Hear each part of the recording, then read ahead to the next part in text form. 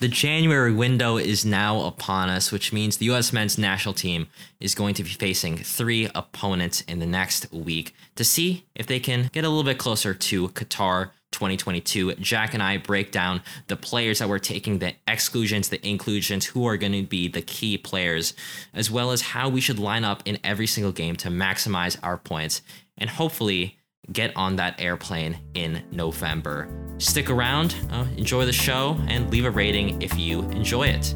Thanks.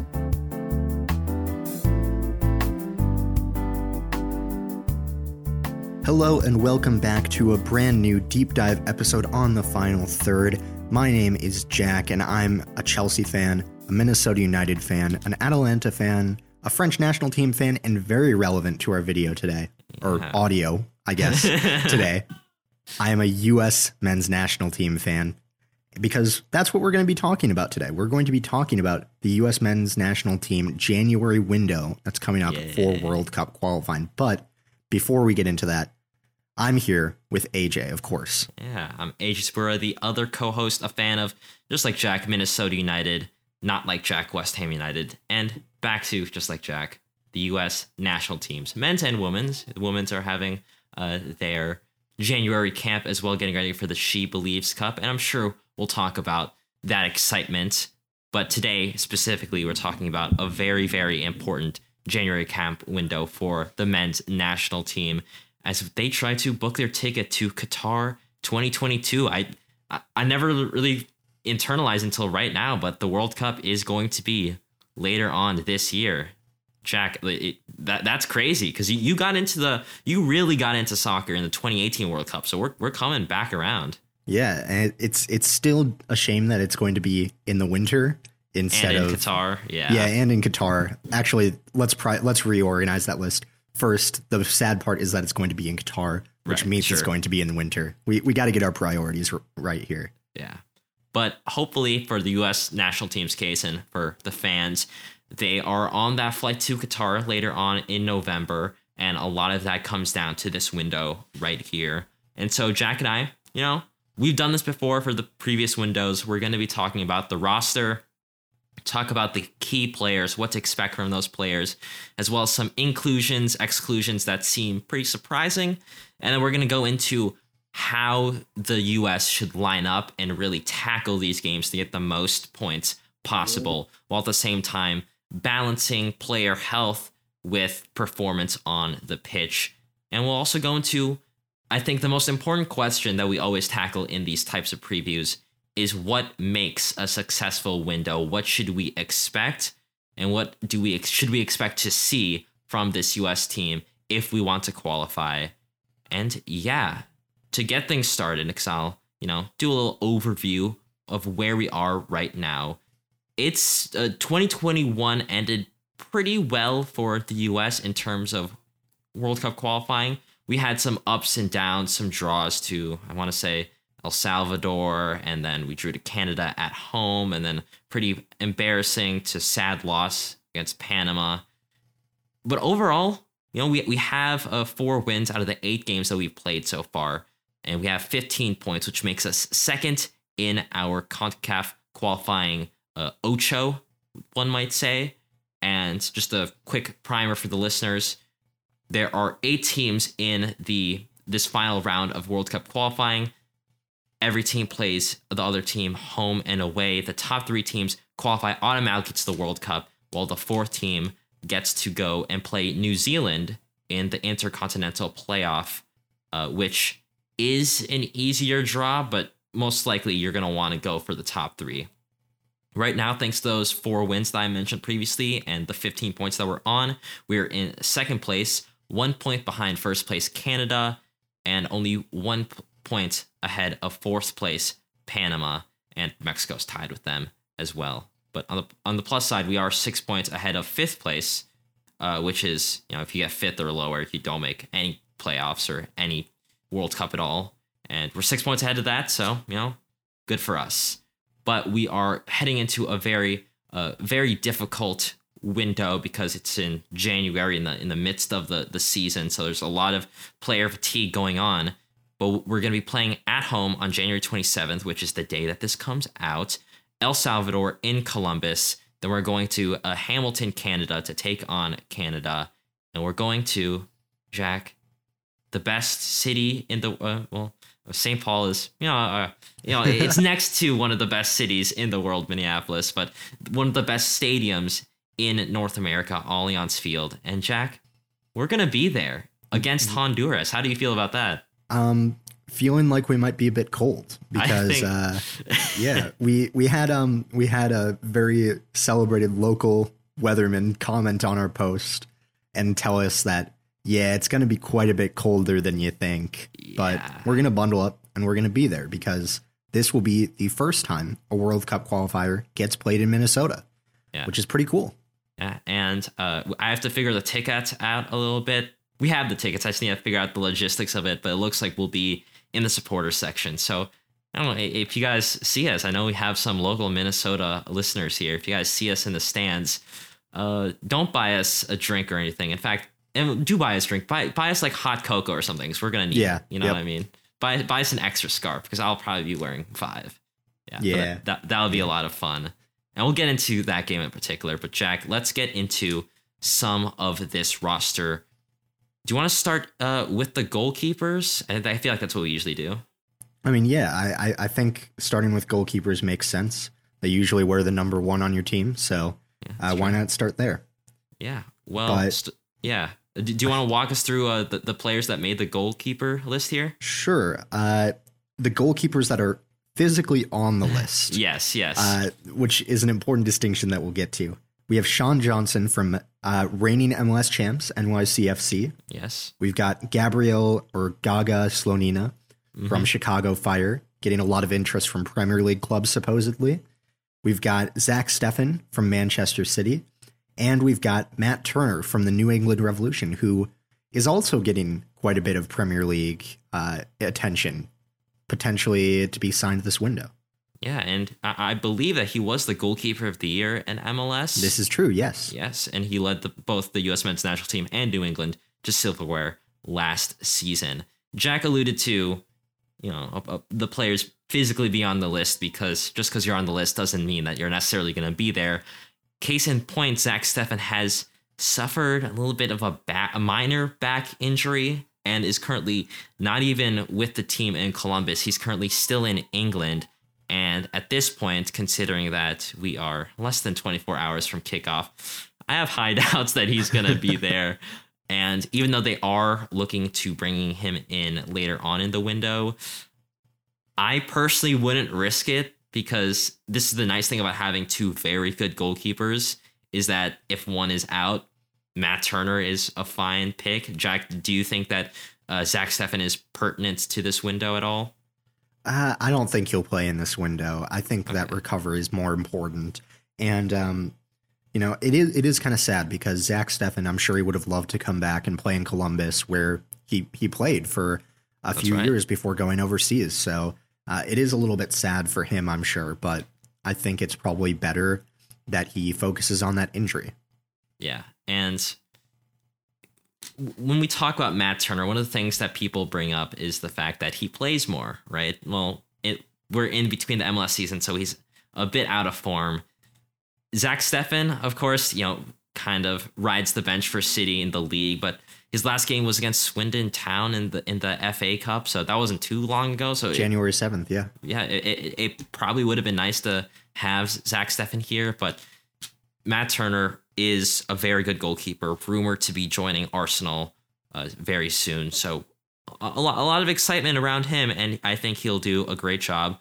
Gaga Slonina, only 17 years old, getting Premier League attention, and he's gotten a ton of accolades, even from Greg, who said he's been very professional for being 17 years old. I think he's got a bright future, and he's doing well on the field also. I'd be surprised if he gets any playing time at all, like very, very surprised, but it's good to have him on the team, right? Yeah. And also, speaking of high praise for him, Tony Meola earlier today, I believe, called him the next Gigi Buffon. That's quite a comparison right there. But if he, hey, you know what? If he becomes that, I'm not going to be mad at all. Yeah. minus all like the personal baggage, that's yeah. Just the player. I'd love that. Just the player. Yep. Yeah, exactly. Yeah. Great. Yeah. So it's good to have him get some experience, especially if we want to eventually incorporate him to the 2026 World Cup. Who knows? But yes, goalkeeper's pretty lukewarm on that. Well, it's good. You forgot one of them to talk about real quick. Sean Johnson? Yeah, you got to talk about Sean Johnson. He's Sean Johnson. I mean, he's 32, he's NYCFC, a great backup goalkeeper to Matt Turner this window. If he gets called in to action, I think he'll do a good enough job. Do you have anything else to say about Sean Johnson? I mean, I will say that there is a possibility that he does end up playing in this window. That is true. Because if Matt Turner ends up getting signed for Arsenal, right, he's probably going to have to go to London to sign that contract, which means he's not going to be able to play. That would suck so much for him to not. Yes, but also signing abroad for a European team is even if it's Arsenal, is still pretty cool. But yeah. So Sean Johnson, he could be playing, and that also means that given that we'd only have two goalkeepers, it's not like fathomable. Yeah, that's the right word. That Gabriel Slonina plays as well. So I think that could be very interesting. But okay, all right. I wouldn't mind seeing the 17-year-old make his debut at Allianz Field. Oh. I wouldn't mind it. It would be interesting for sure. That would be interesting. I think I'd be shaking, not just from the cold, but also from nerves seeing him in goal. All right, let's move on to the defenders, the fullbacks. A lot to discuss here. We have DeAndre Yedlin, who I think is now newly a free agent. I think him and Galatasaray have parted ways, and good defender there. We have Reggie Cannon from Boa Vista, Serginho Dest from FC Barcelona, who just came back from a groin injury and coronavirus in the space of 2 months. So a lot to come back into. And Brooks Lennon of Atlanta United. Those are the right backs that we took on. We only actually took on one natural left back, which is Anthony Robinson from Fulham FC in the Championship, who are doing very well. Jack, what do you think of our fullback list there? Can I talk about the elephant in the room with the fullback position? Well, I truly do not know what you mean. Really? Okay. Yeah. just Joe Scally for Borussia Mönchengladbach should have been called up this window. And we've both been very high on him this season. He's been great this season. Mönchengladbach haven't been great this season as a team, but he's been a pretty good player for them. He played well against Bayern both times they played against them. And he's just been a solid player that's been developing pretty well over in the Bundesliga. It's good to see. That being said, they are still 12th in the league, but that doesn't mean that he's been playing poorly at all. Yeah. So I think that he should have made it into this team. Yeah. But apparently not. Yeah. And no offense to Brooks Lennon. I think he is a very serviceable, good Atlanta United MLS defender. But I think even Atlanta United fans will tell you that he's a good, very good MLS defender. National team level, I don't know. And I honestly don't know what Brooks Lennon has done that's better than Joe Scally, whether it be for club or showing potential with the national team. It's not like Brooks Lennon is in form. MLS hasn't even started yet. I believe Joe Scally may have had COVID recently. So if that's the reason, that's a lot more reasonable. But in order for us to get our angst out, I'll blame it on Berhalter and his MLS quota, so to speak. I don't know. No. Well, also, I mean, if you're talking about fullbacks that we could have called up instead, why not George Bello? Right? He's played for the national team, played well. And you can't even say it's Atlanta United bias because they're both from Atlanta United. Brooks. Yeah, and I think George Bello's the better fullback out of Atlanta United. So I don't know. Hey, or even going beyond that, Sam Vines is also a left back playing for Royal Antwerp, I want to say. Yep. Yeah. And it's not like he's not settled in that club and needs time to settle. He's been there for a good chunk of time. So I just don't know why we have to have Brooks Lennon here. I will say Yedlin, I definitely understand. Good defender. He has been a liability before. Looking back to that Canada goal that tied it up, he was definitely at fault there. Reggie Cannon, I feel like, is on not great form, but if you're gonna have a good right back contingent, I understand having him there. Honestly, I would also like to see Scally over him too. Yedlin, I understand. Cannon, not so much. Serginho Dest, I think, is an interesting name because A, he's obviously a key player for us. B, obviously coming back from injury, it's a concern to really, play him for extended amounts of time for 3 games in a row. But when you look at our depth at right back, do you really trust anyone else to slot in for him for a whole 90 minutes? Jack, what do you think about that? Do we have to stick with Dest, or do you think we can put Yedlin in there or something? Yedlin is the next best option. That doesn't mean he's as serviceable of an option as Serginho Dest. Dest also gives me a little bit of worries because there's been a ton of transfer speculation about him. And so if he has to go sign a contract as well, that means that we're staring at either Reggie Cannon, Brooks Lennon, or DeAndre Yedlin starting probably for the game that we're going to go see if that happens. So it could be interesting. I think out of those 3, I'd probably trust Yedlin more. He's been decent for Galatasaray. He's been good enough for the U.S. men's national team. Good enough is exactly how I describe any fullback, any right back not named Serginho Dest. Yeah, yes. That's about it. Yeah.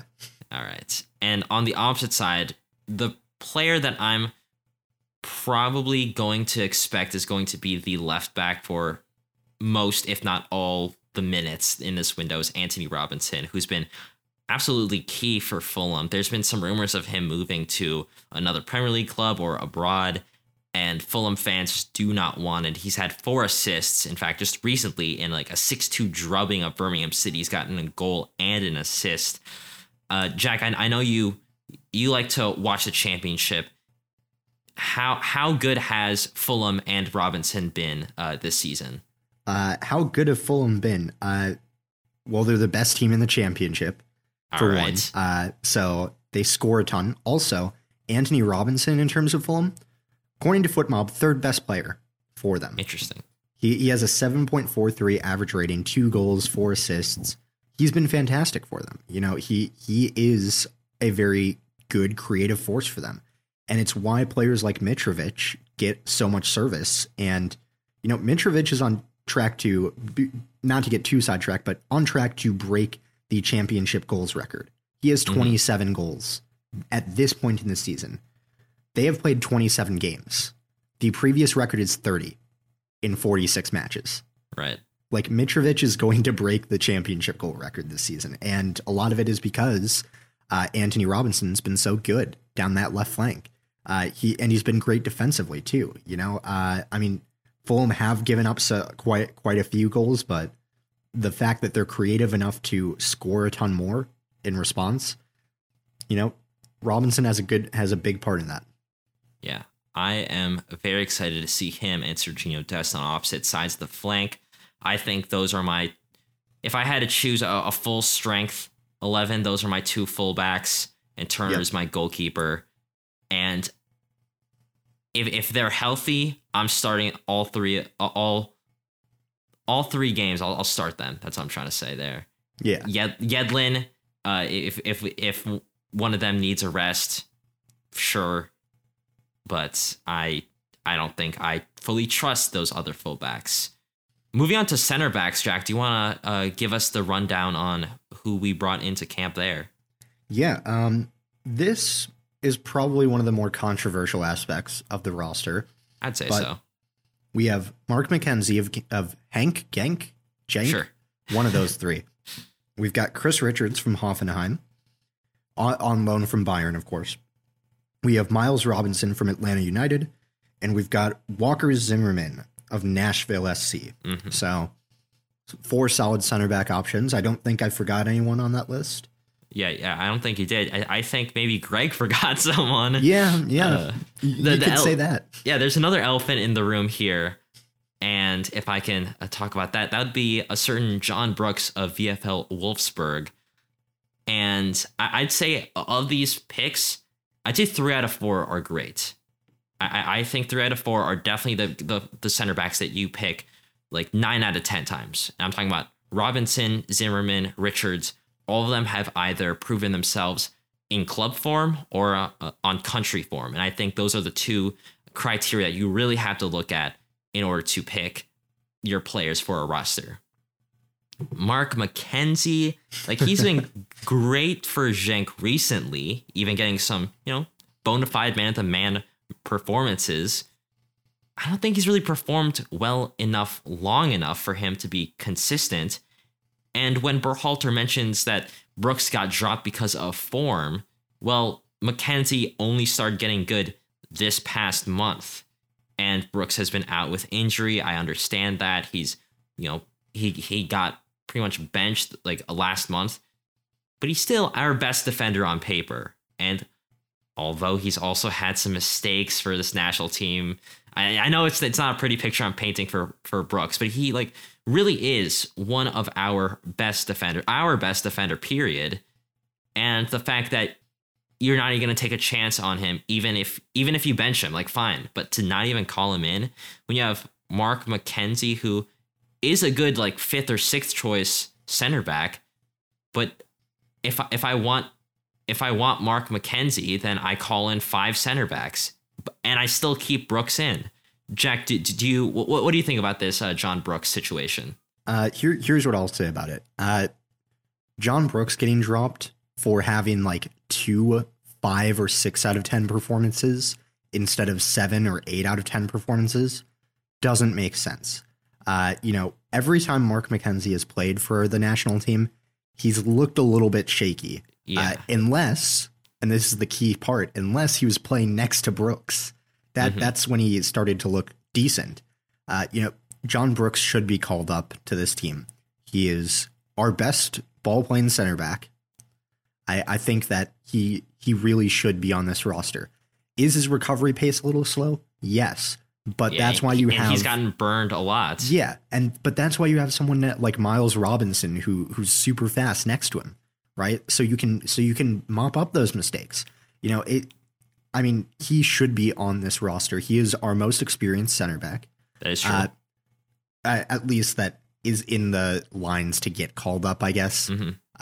But yeah, he should be in here. Yeah. And not only that. That's it. Yeah, he should be in here. Yeah. And not only that, I just don't understand what Berhalter means by, having Brooks not come in here because of form or whatever, and having McKenzie in for whatever reason, especially when you look at another center back that he didn't call in, which was Tim Ream. And I think Berhalter's entire argument kind of falls apart with form when he doesn't call in Tim Ream, who's been playing very well for Fulham, even if it's in the championship. Like that's good form. Like he's very, very sharp right now. You call him in like every single window last year when he was not playing at all for Fulham, but the second he starts playing very, very well for Fulham, you drop him. Like that fundamentally seems kind of confusing to me. And Berhalter, when he talked about Ream, said that he dropped him because of the opponent and the tactical management with that. But what does McKenzie bring over the other two, Brooks and Ream, other than mobility, which, like you said, Richards and Robinson already offer? And to be clear, Jack and I both defend MLS players. We both defend all of these players that might not be as well received from the U.S. men's national team. But I think it's pretty clear that John Brooks, even over Miles Robinson and Walker Zimmerman, he's still the best center back. He would he'd probably do very, very well in MLS. So I don't know why Mark McKenzie, who's been doing okay in the Belgian league, gets called in over him. But yeah, I mean, I'll also say, I unpopular opinion, I think Tim Ream should have been called in as well. Really, over Mark McKenzie? Sure, yeah. I think in general as well, in addition to John Brooks, because okay. Good form plus good locker room presence. Yeah, sometimes like you need that in a squad of like, especially looking at the defense. Even if like you have John Brooks, Walker Zimmerman there, a lot of young names on here, and that's true. I'm looking at that and thinking, this could use some leadership, even if it's not on the field. So I don't know. I think Tim Ream probably deserves to get called up. Which is weird that I'm defending him because I hate Fulham. So I mean, like, but yeah, I think like you said, if John Brooks doesn't get called up because of form, how does Tim Ream get left behind because based off of form or tactics, whatever? Yeah, and we've actually talked about Tim Ream before. We both think that he's going to be a pretty good manager based on his leadership. In fact, I'd be very, very happy if he becomes like an assistant coach to Greg Berhalter one day. I think that is a very, very perfect move for him in the future. For sure. Yeah. To talk about some of the other center backs, because we kind of harped on Mark McKenzie a little bit too much. Great guy, I should say. Yeah. But Miles Robinson from Atlanta United played very, very well for the U.S. men's national team in the Gold Cup and beyond. He's the clearance king, very mobile as a center back. Maybe not the best in terms of ball progression. In fact, I'd take Chris Richards over him if we really want to break some lines, because Chris Richards has great ball playing ability. In Europe, he's in the top 20% for center backs in terms of expected assists, progressive passes, in addition to tackles and aerials 1/90. So he can really, he's a Swiss Army knife as a center back, which is exactly what you want when you don't have very, very star ball playing center backs such as Brooks or Tim Ream. And Walker Zimmerman, what else can you say? Positionally sound. Was he the defender of the year again this year? I want to say he was. I believe so, because I can't think of who else would have won it. Yeah, exactly. And he's just a very positionally sound center back. Nashville are very much better when he is on form. So again, those other three names, I'm very comfortable with either of them starting any of the games. Like, if it's Miles or Zimmerman, great. Zimmerman Richards, great. Richards Robinson, great. McKenzie in there, that's when I'm going to start. Again, no offense to McKenzie. That's when I'm going to start raising some question marks. Greg listened to this and he's in the lineup for February 2nd now. Yeah. just to spite you. Hey, if he's in the lineup, I'll be screaming his name, and in mostly good ways. Unless he makes a mistake, then I'll be sad. Don't worry about that, Greg. Don't worry about that. All right, let's move on to central midfielders in our 4-3-3. I guess I should say with the center backs. Jack, do you have any preference for which center backs would start in a full strength 11 at all? First name for me is definitely Richards. Sure. And then next to him, I'd probably go Zimmerman for some experience in the back line. Okay. All right. Again, with these center backs, can't really go wrong with those three, if I'm being 100% honest. But you can go wrong in the central midfield in the number 6 spot. We have two players. One of them is Tyler Adams of RB Leipzig, and the other is Kellen Acosta of now LAFC, I suppose. Jack, Tyler Adams, is he gonna have to play all 3 games here? He should play all 3 games, but he's probably not going to. And Kellen Acosta is probably going to play at least one of those, which, to be fair, Kellen Acosta, not the worst, 6 option that you could call up, especially given that the out and out better number 6 as an option is out with COVID, which is Gianluca Busio. So I think Acosta, he almost moved to Europe this season, and I think had he moved to Europe this offseason, that changes how people think about his call up. Hot take potentially, But I honestly think that sometimes as US fans, we get too caught up in, oh, is this player in MLS or in Europe as a prerequisite to should this player be on the roster? Right. I also think if I were Greg and it was a perfect world, Adams would be starting every game, particularly because it's not like he's been getting too much game time for RB Leipzig. Yeah, he's not been playing as much as he had been before earlier this season. But I think the reason, if there's going to be a reason why he doesn't play all 3 games, it's because he's currently on the brink of a yellow card suspension. And so I can very easily see him missing out on that first game against El Salvador to make sure that he's eligible for that Canada game, because he needs to be able to control that midfield in that Canada game. Hopefully not get a yellow card there so he can play in front of us in Minneapolis. But if there's going to be a game that Acosta plays, I definitely can see it being that El Salvador game. Overall, I'm okay with this defensive lineup in central midfield. And yeah, Busio, it sucks to have him gone, but if he was healthy, I'd love to have him on here as a backup to Adams, but unfortunately, it's not even like Busio and Adams really play the same position tactically, so we really got to figure out that second number 6 out, or else it's obviously Kellen Acosta. Come on. Yeah, it is obviously Kellen Acosta right now, but I just don't. There's nobody even close to Adams level. I will say, if you just had Kellen Acosta playing against Mexico every game, then it'd be great. Easy. Like that's our best 6. Kellen Acosta versus Mexico.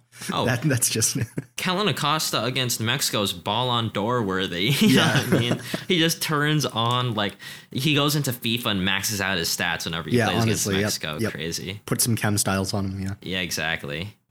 Going on to the number 8s, which I think is where people get very happy and very sad when they look at the roster at first and then scroll down a little bit. First is obviously Weston McKennie, Juventus. I would say the most informed player on this roster, bar none. Honestly, maybe hyperbolic, but one of the best central midfielders in Serie A right now on form. That's kind of fair. Yeah, I can think of a few more, but he's definitely up there. Yunus Musa, who, while not getting a lot of game time for Valencia, really shows out for the red, white, and blue. We have Luca Della Torre of Heracles, who's played pretty well. I wouldn't expect him to start most of the games, but he's definitely a very, very good reserve player.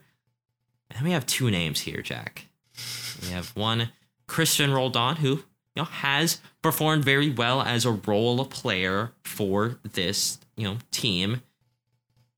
Has 30 appearances, and as a lot of people like to point out, 0 goals and 0 assists. Now, I'm not saying that that's the only way that we measure a player's importance, because as central midfielders, that's not just your job to get assists and goals. There's other things that you can do to help out a team. But that does show you that he's not a prolific addition to this team in terms of getting on the score sheet. And then another, Sebastian Lletget, now of the New England Revolution, who, again, love the guy. I have a jersey of him when he was on LA Galaxy, but he has not been playing as well as, say, some other number 8s that are in Europe or even in MLS. He's played in literally every single window that we've had in 2021. He's obviously one of Berhalter's go-to players in MLS. Jack, McKennie, Musa, Della Torre, Lletget, Roldan. How do you view this number 8 pool? I think it's decent. I mean, like, kind of like the Joe Hart decent, you know the one I'm talking about. Right. Like it's there's a lot of things to be happy about with it. Yunus Musa, I'd say he's on pretty good form. He scored a goal against Real Madrid, really good goal, like fantastic stuff from him. So that's the kind of player you want in your central midfield, someone who's on that kind of confidence after scoring against one of the best, most historic teams in Europe. Weston McKennie, great as well. Those two, ideal starters, I think, without a doubt. Mm-hmm. I might get a little bit of hate for this, but I forgot that you don't like De La Torre. Well, I always forget. No, it's not that I don't like him. It's just that I want to see more of him before I make like an opinion on him. So then go watch the Eredivisie, bro. Bro, I don't want to watch the Eredivisie. That's the thing. I don't. Eredivisie is good. What are you talking about? Nah, I don't know. Ajax beat PSV this past weekend. It was pretty good. I don't know, man. You should check it out. You should check it out. Is this an ad for the Eredivisie now? Yeah. Hey, if we ever get sponsored by a league, I will completely shill for them. I'll be like, yes, the Chinese Super League is great. Go watch it. Oh, no. But yeah, I'm sure Luca De La Torre is good. It's just that I would like to see, some more of him. And I don't know. It's probably just because I haven't watched enough Eredivisie. There we go. But sure. Sebastian Lletget, Christian Roldan. I think Sebastian Lletget is fine on this roster. I think he's fine. It was an inevitability that he's going to be here. I don't hate him as much as other people do.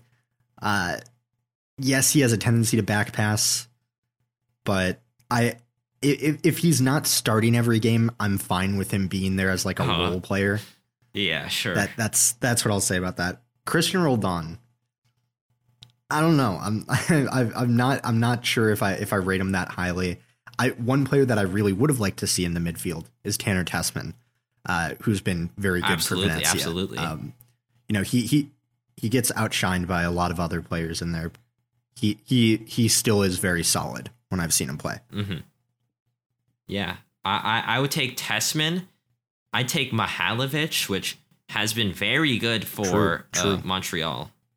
Cole Bassett, potentially. Caden Clark. Bassett and Clark, maybe less so, but definitely Mihailovic and Tessman probably maybe should have deserved a chance there. When I look at Lletget and Roldan, I'm actually opposite of you, Jack. I appreciate Roldan's, some of what Roldan, what his game is like, how he adds to the team despite being on the score sheet.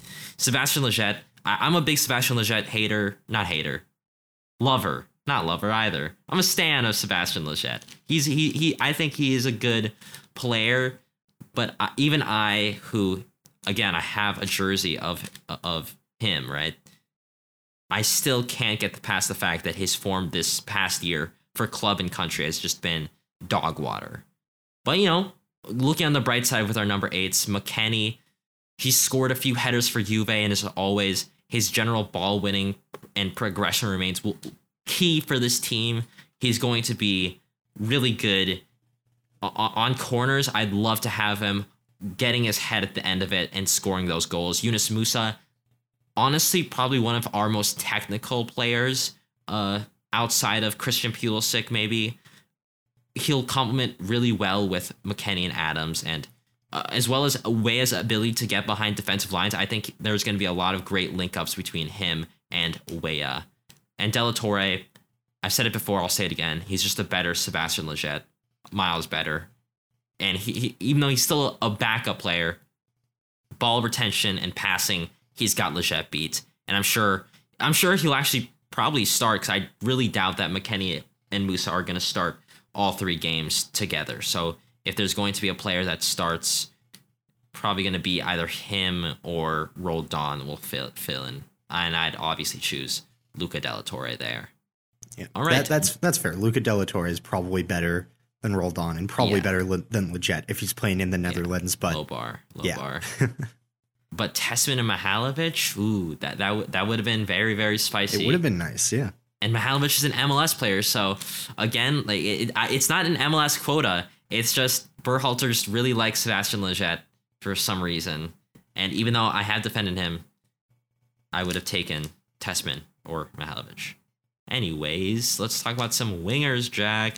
Jack, I'll hand it over to you because you actually talked about one of these players recently on Twitter, because he's on your team. So why don't you talk about the wingers a little bit? Yeah, well, for wingers, we've got, a lot of these players play on either wing, so I'll just do them all as one group. We've got Brendan Aronson from RB Salzburg.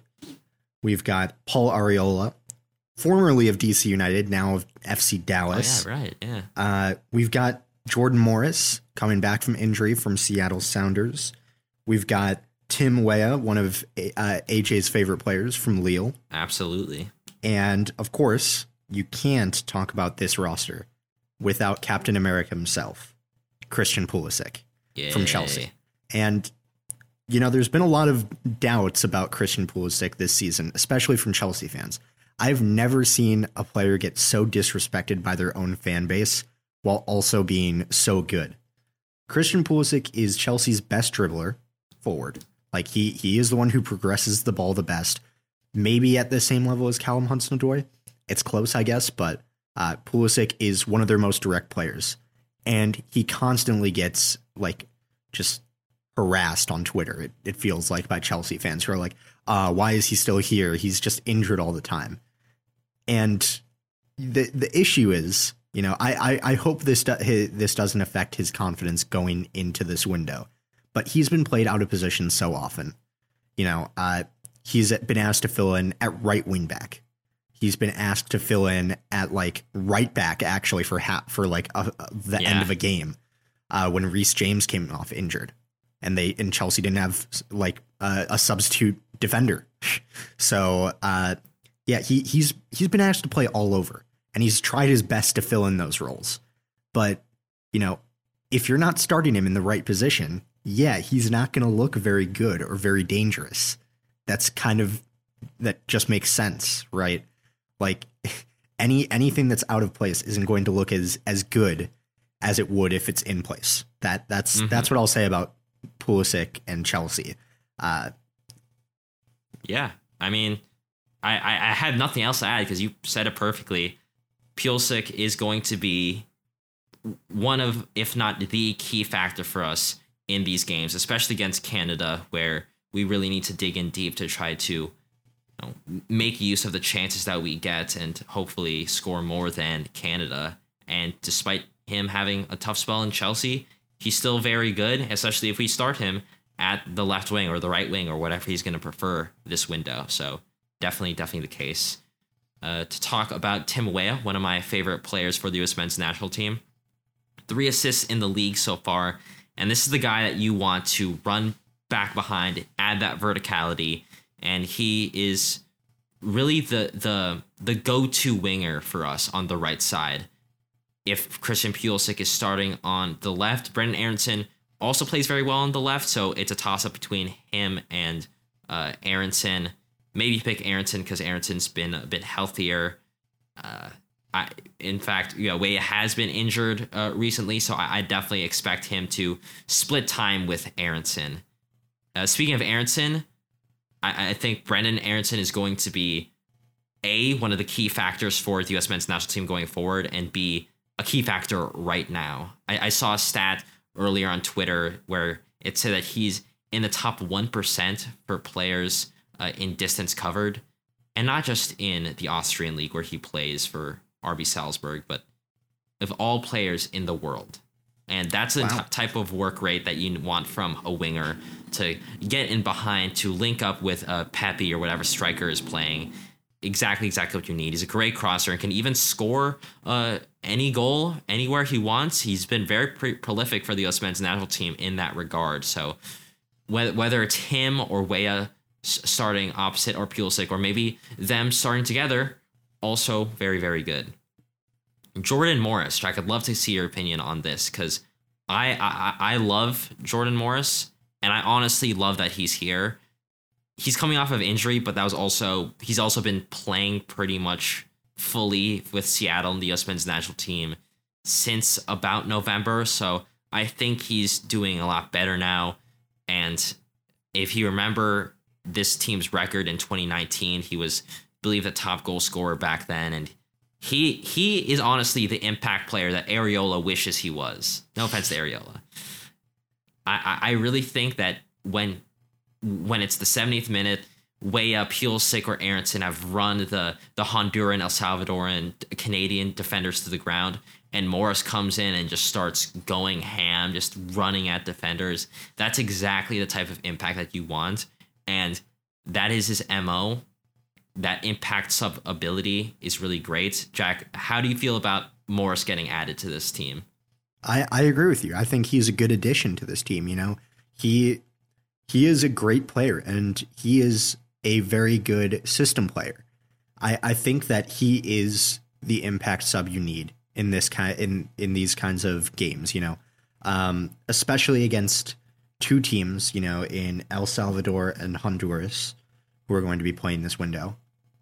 They're going to probably defend a lot because they're away from home, and also they tend to defend a lot when they're at home. So you need that kind of player who's going to be tricky, who's going to be fast, who has good dribbling, who can come off the bench and just destroy opposition defense positioning. Like that's what you need. Exactly. I feel really bad for him over the past few years. He had that loan to Swansea that didn't work out because of an ACL injury, right? Or was it Achilles or ACL? It was ACL. I remember it was one of the two, and it was seasonal. And I want to say it was the other knee to ACL tear that he had at Seattle a couple years back. Very tough luck for him. Yeah. So I mean that was really sad for him. Like, I don't even like Swansea that much, but I would have loved to see him succeed there. Yeah. Unfortunately, that didn't happen. I think he's a good addition to this roster. Mm-hmm. Now. Areola, I was gonna say Areola. What do you think of that? It's fine. Like I mean, like, it's okay. I'm not outright negative about it and saying like there's no position for him on the roster and like there's no chance he should be on here. Like, is he the best player in that position? Absolutely not. But does he give quite a lot of effort when he plays? Yes. Merchant. I respect it. I really do respect it. I think like, he can be kind of like Morris in that, if we run the opposition defense ragged, then he could come on with that effort. Because the thing that I've noticed about him most is while he has good effort and good ability to usually get in and around the box, his finishing is god awful. Yeah, he lacks that finishing product, not just with actually scoring goals, but also getting assists to other players. He kind of lacks in that regard too. That's why I said Morris is just a better version of him. Not the same player type necessarily, but in terms of output, Morris is just better than Areola in my opinion. Yeah, I agree with you. I still think Areola is fine on the roster. Yeah, it is fine. It's like fine. It's not something that like outright disgusts me that he's there.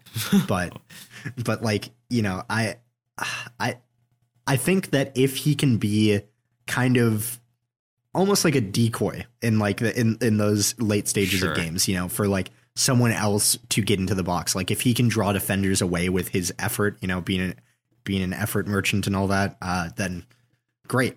Because it opens up space for others to score. If he can contribute like that, that's great. All right. So maybe not Areola and Morris to start most of the games, but Pulisic and Weah and Aronson is what we're leaning towards the rotation. Is that what I'm hearing? Right. Yeah. That's my thinking. All right. And honestly, I'm also not disgusted that Areola is here. I think he is a fine player, going to be very good for FC Dallas, I believe, this season. And it's especially understandable when you look at the exclusions. Reyna obviously is out, hopefully going to come back the game right after the international break. Conrad is a little bit of a question mark, but again, he potentially came back from injury, might not need to come back right away and re-injure anything. Same thing with Matthew Hoppe, even though Matthew Hoppe has not been on good form in the slightest. Neither is Conrad, really, just not too good. Mihailovic potentially could also fill in the winger role. Whether you want him or Areola, I'd probably take Mihailovic. What am I saying? Yeah, I don't know. Just the top of the winger depth chart is like, wow, this is amazing. And the bottom's like, yeah, good. Okay. All right. Nothing too spectacular. The striker list, I think, is also relatively unspectacular, even though I am a fan of at least two of these names. One of them being Ricardo Pepi, now of FC Augsburg. who I think is the obvious starter. He's already scored 3 times for us this World Cup qualifying windows at only 19 years old. And after moving to Augsburg, I'm sure he'll want more. You also have Jesus Pereira of FC Dallas, just recently re-signed for them on a designated player deal for big money. And we have Gyasi Zardes of the Columbus Crew.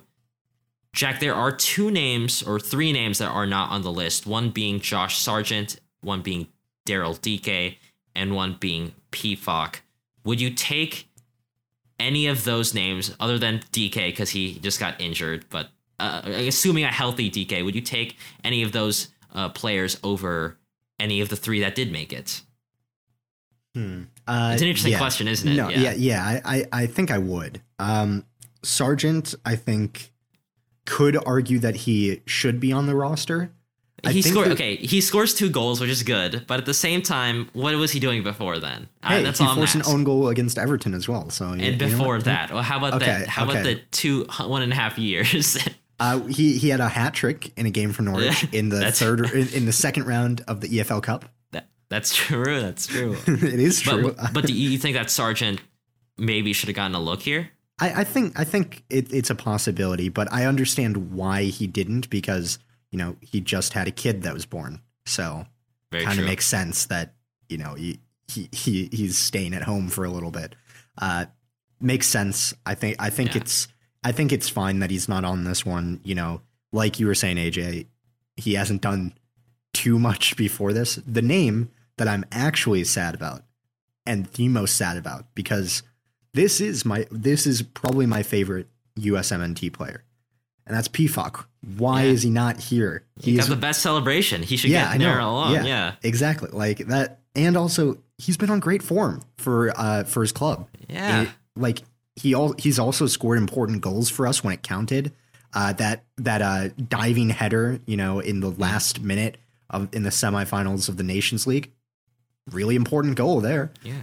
I think he should have made it over probably Zardes, if I'm being honest. The thing is, I don't mind Zardes being on the roster either.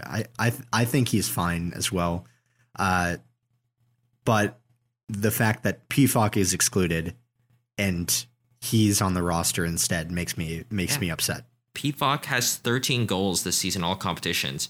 One of those competitions being the Champions League. Hello, you know what I mean, right? Exactly. I'm not a big Gyasi Zardes fan. Longtime listeners will know that I think Gyasi Zardes is a fine striker, but nowhere near the quality needed to do well on this national team. Jesus Ferreira, I should say, I really like that pick. Unlike Pepe and Zardes, I think he could play a little deeper in case we want to shake things up late in the game, maybe connect a bit more, let the wingers do most of the work in front of the box. PFOC, I definitely would have taken over Zardes. Not a knock against Zardes. Again, just like Areola, it's fine at best and okay at worst. It's very milk toast, right? Yeah. DK, I probably also wouldn't have called him in even if he wasn't injured. Sucks. Really. Yeah. Let him settle. Maybe West Brom should have let him settle a little bit more before playing him a bit too much. I'm not saying that that's the reason why he got injured, but definitely was a reason why the U.S. men's national team didn't call him in, because he did play a lot of minutes last year. Let him settle in with his club. Obviously, will now be forced to stay with his club a little bit longer for 6 to 8 weeks due to a hamstring injury. But yeah, Ricardo Pepi, Jack, is he your obvious choice for a starter there? Yeah, out of these 3 names, he's the obvious pick for starter. Just made a big money move to Europe. Club record fee for that club, actually. Yeah. Which is pretty impressive for did he just turn 20? I think, or did he just turn 19? Turned 19, yeah. Jeez, okay. That makes me feel old, and I'm only 21, so that's great. He has looked decent for Augsburg so far. Augsburg are a struggling team right now, so it makes sense that he's not going to absolutely light the league on fire, right? But he's looked promising in what I've seen from him so far. And I have watched the Augsburg games that he's played in so far, and Yeah, one of their better players I think I've seen for them. Small sample size, but true. They're always looking to get forward. Has had a few opportunities, but yeah, definitely my pick for striker. Didn't he get a goal called back because of an offside or a foul? For a foul, yeah. Yep. So he definitely knows how to score. Still, he definitely knows how to do that. It's just I think that's the obvious choice for starting striker. Should he start all 3 games? Maybe. No, not all 3 games. I think he's a young guy, right? Yeah, but you still got to give him a rest. Making a move to Europe, playing some important games for them as well. I think that like you rest him in at least one of the games, and like if he plays in all 3 games, one of those is as a sub appearance. Okay, and who's your second striker then? Is it Ferreira? Is Zardes? Yeah, I'd rather see Ferreira get more time because he's like an exciting prospect that has a lot of potential, whereas Zardes has kind of shown his cards, which is tap-ins, kind of. No offense to him, he's fine, but yeah, I can't think of a Zardes goal for the U.S. that hasn't been a tap-in, if I'm being completely honest. He's had some goals that. Do you count like goals that look like they might have been mistakes as tap-ins? Yep. Okay. Then yeah, a lot of tap-ins. Sure. Yeah. All right. Well, Jack, now that we covered the roster, we're going to go into some of what we need to do to get the most points out of this window. How would you rate on a scale from A to F this roster getting into this January window? I'd say a B. Okay. It's not the best it can be, which is understandable given injuries and all that. But there's still some room for improvement, I think. It's above average, I'd say. Nice. It's not. I wasn't like a ton of other U.S. fans who are just irate with the decisions on some of the decisions on the roster. But B. Yeah, a lot of U.S. men's national team fans. Well, it's kind of expected on Twitter, but a lot of them were just beside themselves with this roster, calling it maybe the worst roster that we've put out, which is not only hyperbolic, but might show some age on some of these fans, given that if you watched, I mean, I've only been watching them since like 2012, I want to say, or more like 2010, 2012 more seriously. But even I, in recent years, remember some pretty crappy names on the roster that if you said, oh, do you remember when we said blank was going to be the next Pele? You'd be like, who was that? And why are they playing in the Swedish 7th division now? Like, legitimately. I wish I was joking.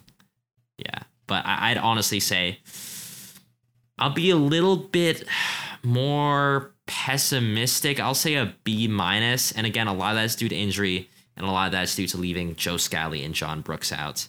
So what can you do? Yeah.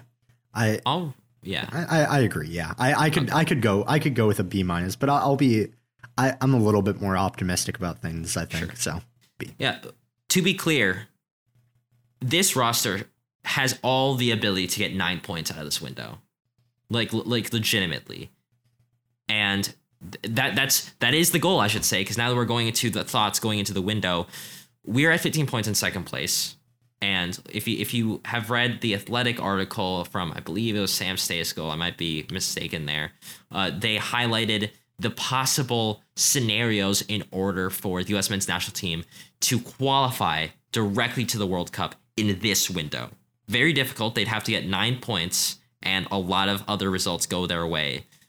But that kind of goes to show that this pathway is in our hands, really. Like, our destiny is under our control. Like, we just need to get as many points as possible in this window, in the next window, hopefully before next window, because next window is Costa Rica and Mexico, and that seems a lot more difficult. We need to make sure that we stay, at the very least, in front of Costa Rica and Jamaica in the 5th and 6th spots, but hopefully in front of even Panama in the 4th place spot. So going to the games, we have El Salvador at Columbus. I've done a little bit of research into some of these teams. Hugo Perez has El Salvador controlling the game, but that doesn't mean that they're going to have possession. It just means that they're going to come at you, try to score as many goals as possible, really be on the front foot, the gas pedal on the floor. That's how they want to play and begin games.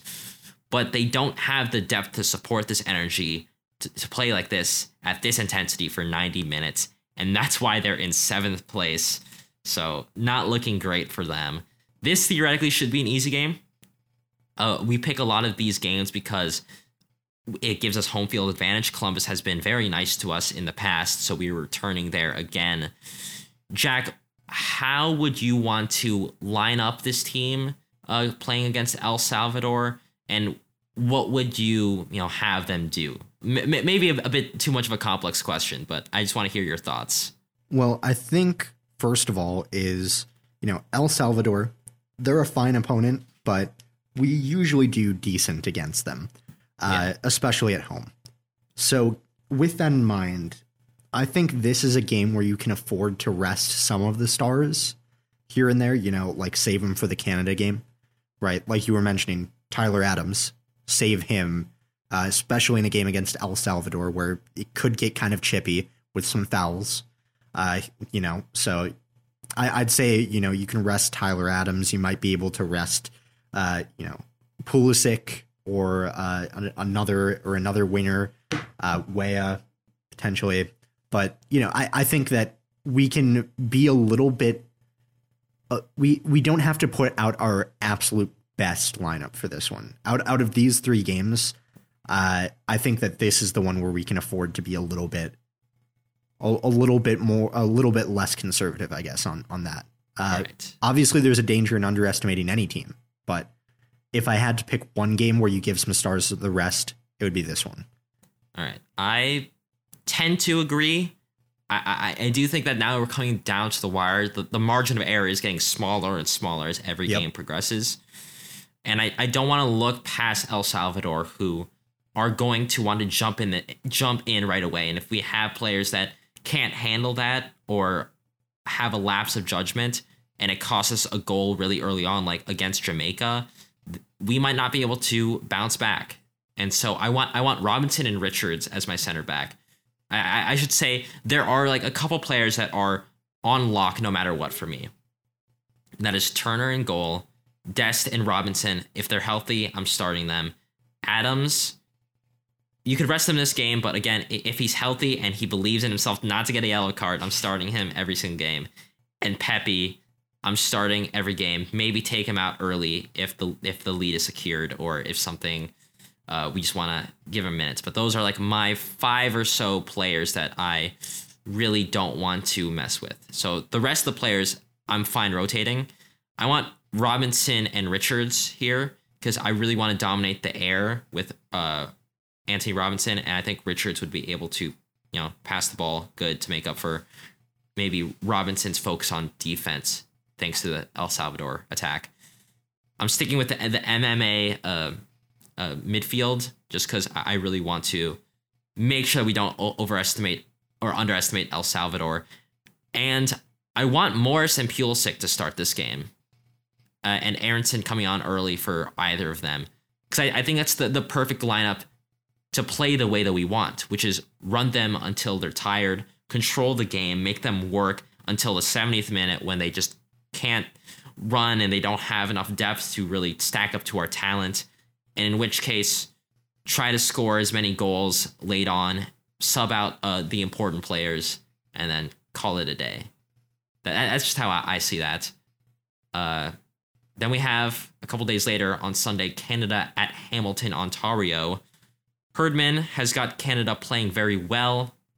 With that said, they are going to be missing some pretty key players, including their best one, Alphonso Davies of Bayern Munich, as well as midfielder Stefan Eustáquio, definitely mispronounced that, of Porto. Eustáquio? Wow, you really killed that. I think that's how it's pronounced. All right, yeah, Eustáquio of Porto, who has been really the heartbeat of this Canada team as of late. It's only a rumor that he's out. He's still, I believe, with the team, but if he's out, as well as Alphonso Davies, who unfortunately had some heart issues, I believe, due to COVID. Right. Very, very scary, but Canada will be missing some key players there. Yet, they still have Jonathan David, Kyle Larin, Tejan Buchanan, and Richie Larea, they're still capable of any upset, even with a pretty strong U.S. men's national team. And they can hold their own. Against Mexico in Edmonton, they had 50% of the possession and created chances at a comparable rate to Mexico. Jack, you said you wanted to rest your starters for this game. Are you going all in away at Canada? Oh, yeah. That's why I say you can rest some starters, because if you look at the difference in the teams we're playing this window, we're playing the two teams that are at the bottom of this table at home, right? That's a nice position to be in. You need to win that Canada game, right? You don't need to necessarily, but you really want to if you want to pull ahead in this. And I think we can do it. We especially Canada missing Alphonso Davies, huge miss for them, as you were saying. But yeah, I think this is the game where you go for it. You definitely have to. So I think you start your best players. So for me, that's Turner, Anthony Robinson, Miles Robinson, Chris Richards, and then Serginho Dest, Adams, as long as he didn't get a yellow card in the first game. Sure. McKennie, Musa, and then Pulisic, Pepe, and Weah, I think, is who I'd go with. It's a toss-up between Aronson and Weah for me. Sure. I see things pretty similarly. However, I think I'd pick some different players. I want Zimmerman and Robinson to start this game because I just want a very dependable defense. We know that partnership works. We know that those two are some of our best defenders in the pool right now that are with us right now. So I want them there. I have seen some discussions of not starting Dest on the right because if you've noticed, Serginho Dest does not really play well away from home. However, given the chance to not have to go against Alphonso Davies, because, Davies would be on the left, he'd be on the right, it's a matchup. And given Dest a little bit of defensive failings, that's kind of a match made in, a pretty bad place, I should say. Him having freedom on that side seems very, very good to me. So I think I'll stick with Dest there. If it looks like he might not be up for it, maybe Yedlin, I don't know. MMA midfield, even though I'd honestly be okay with De La Torre starting in place of Musa, because I think Musa is very attacking, and I want this midfield to be very focused on controlling the midfield and progressing the ball in, I'm not going to say safer ways because that sounds like we're playing too conservatively, but in ways that doesn't let Canada get settled into the game, even if it's at their home. And I'd pick Pulisic and Aronson just because I think, given Weah's injury and his form and Aronson's form, I think Pulisic and Aronson are our best technically gifted and skilled wingers, and Pepe starts as always. And then we get to the frozen north, Minnesota in St. Paul, Honduras at St. Paul. Honduras are dead last. If I'm being honest, they I don't think they've won a game. They've won. They have 3 points. Hold on. I honestly think they've drawn 3. If they have, yep, you are correct. Yes. Yes. Yeah. We need to win this, and it's very scary because we need to win this. Oh gosh, I'm getting stressed just thinking about it. We need to win this game against a last place team. Should be easy points at home, but it might be negative degrees when you account for wind chill next Wednesday. I'm nervous, not just for my own personal health. I'm nervous for how the field's gonna look. I'm nervous for how the players are gonna react. I'm nervous if FIFA forces us to postpone the game. Oh. But this should, on paper, be an easy game. Honduras just fired their manager after the 6th game day, I want to say. But Albert Elise is one of the best CONCACAF players right now on club and country form. And then you look at Romel Kyoto and Anthony Lozano. That's a counter-attacking trio to fear. And of course, they're going to be sitting back. And of course, that might work in their favor when you look at how the field is going to be. Maybe a frozen tundra come Wednesday. So the question is, what do we do? Well, in my mind, not every Central American team, every team that is not named Mexico or the US just does not have the depth to compete in a 3-game window without a significant drop off in play. So by the time that third game day comes around, I think Honduras are going to be tired. I think they see this as maybe a wash, so they put in their best effort for the other 2 games, and once the USA comes in, there's like, all right, let's just try our best. So we have to just run them off the ground. Like, have them, it's going to be icy, have them slipping around, do a couple of crossovers, really make them work if they want to have any chance. So for me, I'm going Richards and Zimmerman because I think Richards can, start that attack right from the back, and Zimmerman's a very good defender there. I'm going for the 2 runners in this team. I'm going Weah and Aronson as the wing, giving Pulisic the game off so he can really work hard in Canada and not have to worry about this. And I'm going MMA in the middle, control everything. Don't let Elise or Lozano get any chance to get in the midfield and do something. And yeah, that's how I see that game. Jack, I'm guessing you're not going to bring out all the starters here because you focused on Canada. What are you thinking about that? Yeah, I don't think it's like an all the starters type game, but it's definitely one where you still bring out some starters. Maybe it's just me being selfish and wanting to see them play. Dude, I cannot, even if it's on the bench, even if it's a sub appearance, the second Christian Pulisic comes on, I'm going to start crying, and then the tears are going to freeze on my face, and I'll start crying even more. I'm wearing my Pulisic jersey to this game. That's nice. That's my plan for this. But I think beyond just resting some players, I think one thing that I want to pay attention to as well is making sure you get some players some time who are used to playing in a little bit of colder temperatures. Okay, so that would be maybe Aronson because he plays in Austria. And MLS guys as well, because they're traveling up north, so I think that's part of this as well. I think Christian can do it too if you do want to play him because he plays in England, which gets cold in the winter. If you play in Newcastle, in the winter, right? Like, or if you end up there, but any of the German players as well, sure. Yeah, there's a lot of players that could fit that bill. But I just think it's important because if we want to capitalize on the advantage that U.S. soccer clearly wanted us to have in this game, making a team from Central America come up to a really cold place when they play in like really warm temperatures, then that's how you do it. Like, you make sure that the players you choose actually also have that advantage and aren't disadvantaged by the very thing that you try and help your team with, right? So that's what I would say with that. So maybe you don't pick Serginho Dest to play because he's used to. I guess he played in the Netherlands. He grew up there, so maybe he's used to it. Maybe. I don't know. I feel like Netherlands is a little bit more temperate than Minnesota right now. Which for the listeners who don't live in Minnesota right now, or not right now, earlier this morning in Minnesota, it was with the wind chill like negative 33 degrees.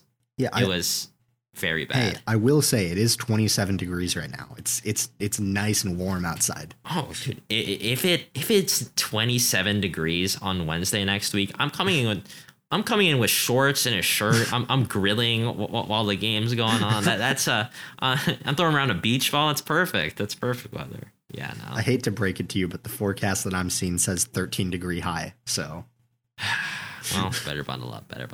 Well, Jack, with that out of the way, the last question that we ask every window: how many points does it take to make this window successful in your mind? What are the results that we need? At least 7 is what I'll say. All right. At least 7. Kind of par for the course recently. Yeah. Yeah. I mean, beat the 2 teams that you should at home, lower in the table, and draw or better against Canada. Cool. That's the path to qualifying. All right. 7 points. If we get 7 points, I'll call this window good. Call it 9 points, call it great.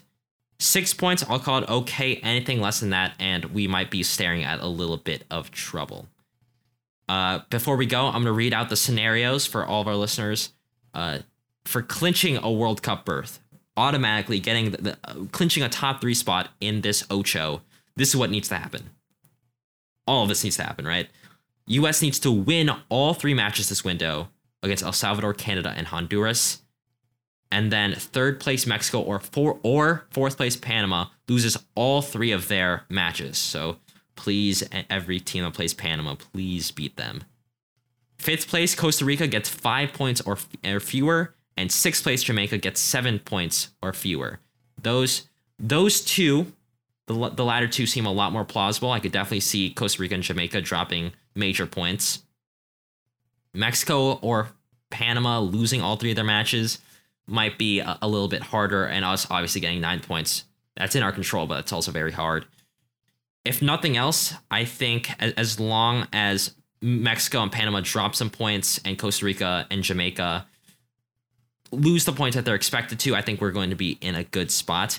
But there's also, the scenario that we can possibly clinch at least 4th place. And because we're playing New Zealand in the intercontinental playoffs, that would be okay too. And that would take 9 more points this window than Mexico or Panama.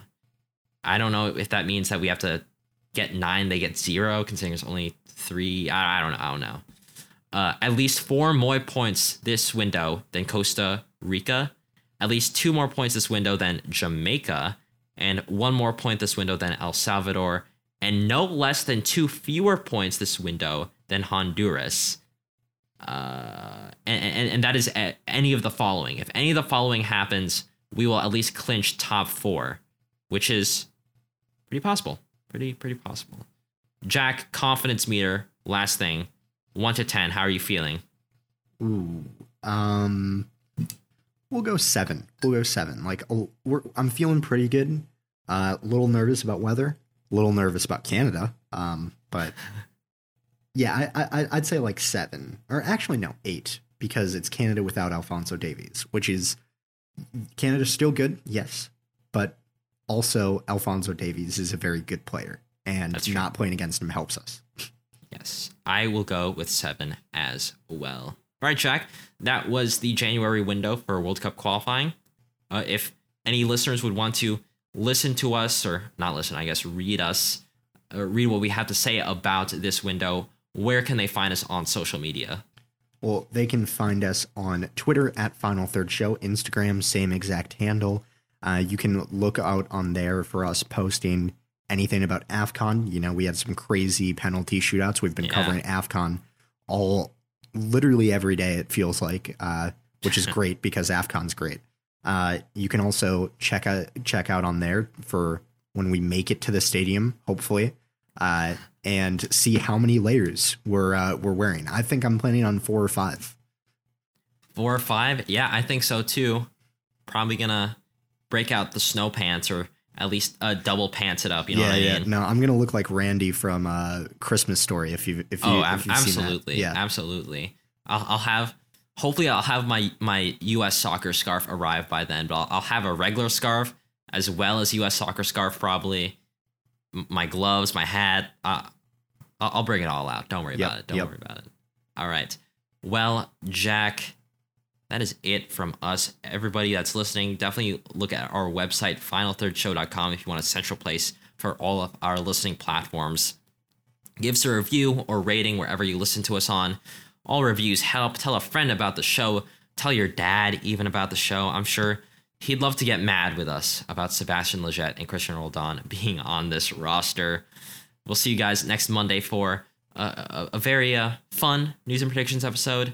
And we'll see you guys next Thursday, where hopefully we won't be, suffering from frostbite. Same time, same place for a deep dive episode. See ya. Bye for now.